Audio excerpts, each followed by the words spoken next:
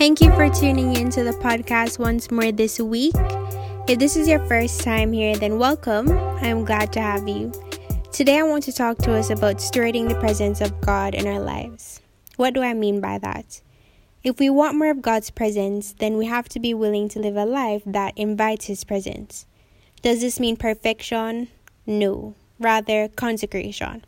Consecration, as it is used in the Bible, indicates an act by which a person or thing is set apart to a sacred cause or purpose. 1 Peter 2 verse 9 in the Amplified Bible says, "But you are a chosen race, a royal priesthood, a consecrated nation, a special people for God's own possession, so that you may proclaim the excellencies and the wonderful deeds and virtues and perfections of Him who called you out of darkness into His marvelous light."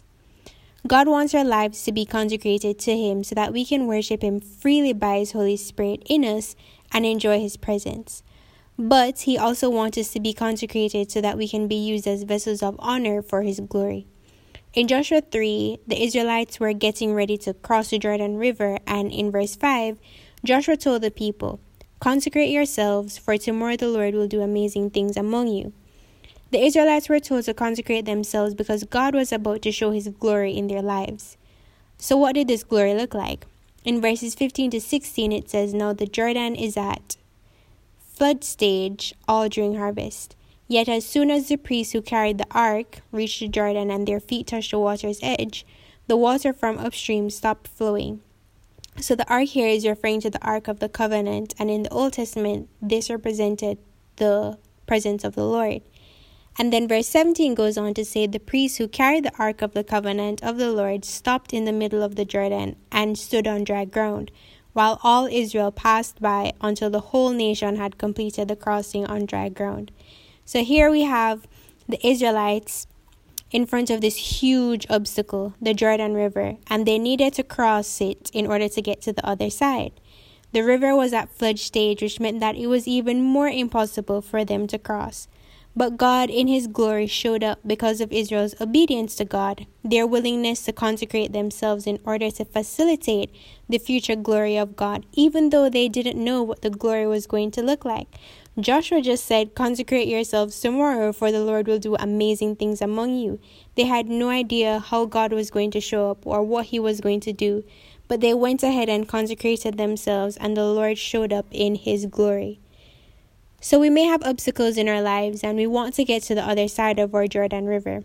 But God may be waiting on us to consecrate ourselves, to put aside those things that reject His presence so that we can facilitate the glory He wants to show us.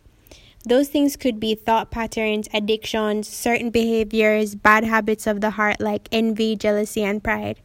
When we invite God into the areas of our lives that we don't believe are pleasing to Him, then He will purify us and make those areas new so that His presence can dwell in our lives. In 2 Chronicles 7 verse 14, God says, "If my people which are called by my name shall humble themselves and pray and seek my face and turn from their wicked ways, then I will hear from heaven and will forgive their sin and will heal their land." So consecration is definitely an important factor in stewarding God's presence in our lives. Sometimes we also don't make room for God's presence because we can be crowded by the cares of this life and the many noises that are around us. A song by Jonathan McReynolds, known as "Make Room," says, "I find space for what I treasure. I make time for what I want. I choose my priorities, and Jesus, you're my number one. So I will make room for you. I will prepare for two. So you don't feel that you can't live here. Please live in me." You know, at times we may want God to speak to us or to reveal Himself to us, but we haven't prepared a table for two. We haven't created that space in our hearts and in our minds to commune with the lover of our souls. To do that, we have to go back to that posture of surrender to say, "God, more than anything else, I want you and your presence." 1 Corinthians 6 verse 19 to 20 says, "Don't you realize that your body is a temple of the Holy Spirit who lives in you and was given to you by God? You do not belong to yourself, for God bought you with a high price." We have been purchased by God. He paid for our sins by allowing His Son Jesus Christ to be crucified on the cross. It is His blood that has freed us from the judgment of our sins, and if we're purchased, then we are His possession, no longer living for ourselves, but living for His glory and His kingdom. So every day, we have to make that conscious decision that we're going to die to ourselves, our fleshly sinful nature, that we may follow after God. In Philippians 3 verse 10, Paul says, I want to know Christ, yes, to know the power of his resurrection and participation in his sufferings, becoming like him in his death, and so somehow attaining to the resurrection from the dead. To experience the resurrection power of Jesus Christ to a greater measure in our lives, we have to allow some things to die. In order for there to be resurrection, there also has to be death. From death, new life springs forth.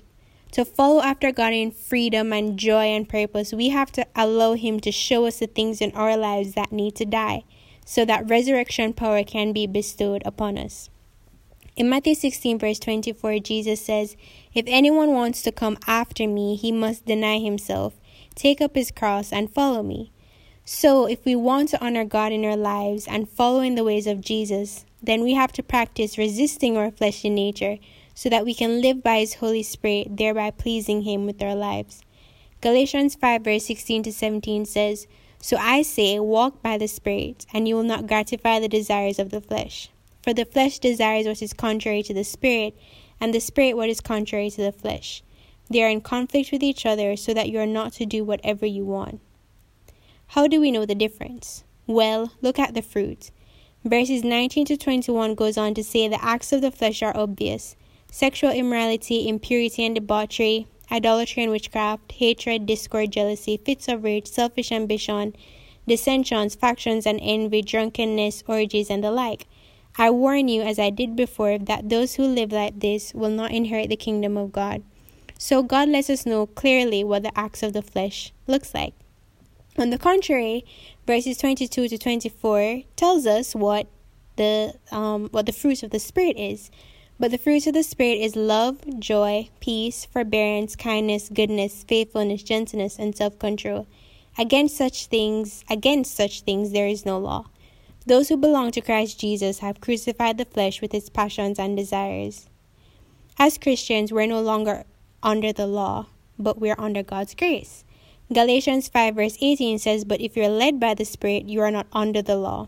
And then verse 25 goes on to say, since we live by the Spirit, let us keep in step with the Spirit. Some practical ways we can think of this. You may be scrolling across someone's page when using social media, and a feeling of jealousy or envy rises up. In that moment, you can whisper a little prayer in your heart for that person. Lord, I thank you for blessing them. May you continue to prosper them. Amen. You would be surprised how quickly the posture of your heart changes, and you can sense the Lord's delight in your choice. Remember that someone else's win does not make you lose, because as a child of God, his word says every good and perfect gift comes from the Father of heavenly lights, and you have access to that Father.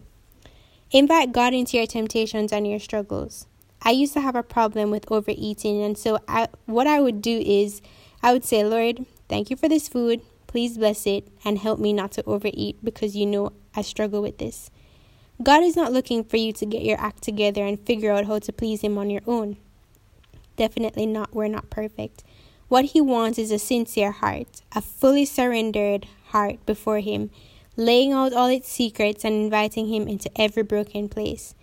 We tend to look at our broken places and try to fix them ourselves. So, okay, maybe if I put a patch here, and if I cover this over here, and maybe if I just shift this over a little bit here, then I'll be okay and God won't notice. But he knows what you're struggling with. He knows everything. He's not in heaven looking down and condemning you though, but he's saying, hey, I notice you've been struggling with this thing over here. Mind if I come in and show you how to overcome it? God is a perfect Father, and he doesn't want religion from you. He wants relationship. Remember, Jesus Christ is our righteousness. And so if we don't submit to him those things or areas of our lives that we are wrestling with from time to time, then they will remain broken in the dark. We're going to be struggling with shame and condemnation, and we will ultimately limit ourselves from becoming all who God has created us to become, because we're remaining bound to the things that we are not able to fix on our own. In a previous episode, I had mentioned the release of a devotional that a good friend of mine wrote on overcoming the cycles of sexual addictions, and in the devotional, he shared his heart on how he brought those addictions to God and how God showed him the path to freedom. That's the God you serve.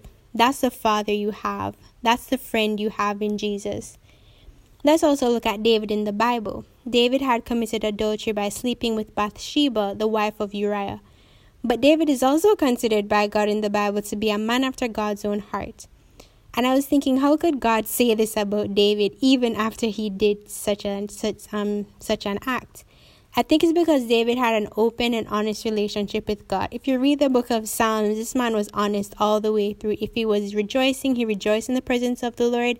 If he was angry about something, he did the same thing. He would put that in the presence of God. It was just completely just honest and open.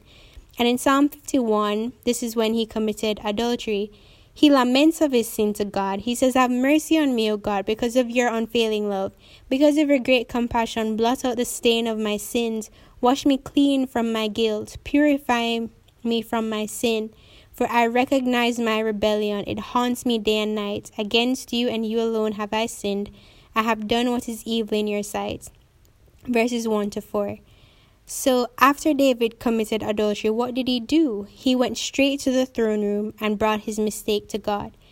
What would our lives look like if we laid everything bare before the Lord, inviting him into the things that we want no one else to touch? You may say, "Well, Shelby, won't he think less of me? Won't he love me less?" But here's the thing. He loved you enough to let his son die for you 2,000 years ago.